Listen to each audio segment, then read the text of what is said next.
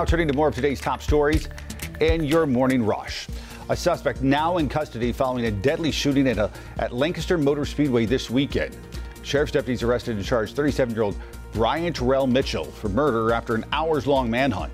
Deputies say large crowds were at the speedway for the Stephen Johnson Memorial Race. They say at some point there were gunshots and a staff member at the gate dropped to the ground. 53-year-old Rodney Cunningham of Heath Springs was shot multiple times. He was rushed to the hospital and later died. We're told nobody else was hurt. People across North Carolina came together to honor a fallen Wake County deputy. A convoy traveled around Interstate 440 in Raleigh, waving flags in honor of Deputy Ned Byrd. Byrd was shot and killed earlier this month. Two brothers are charged in the case. Money raised will be used to purchase a ballistic vest for the canine Byrd worked with on the job. A North Carolina parent pressing charges against a Charlotte daycare. It comes after a live stream of the classroom shows what some parents are calling physical abuse of children.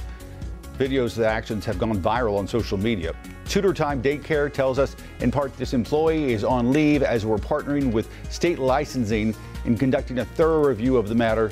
Nothing is more important to us than our children's well-being.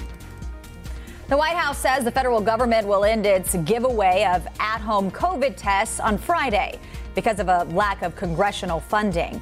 They say a stockpile of the tests are being depleted and officials want to have enough on hand in case of a fall surge. You can request those free tests at covidtest.gov. And that's it for your morning rush.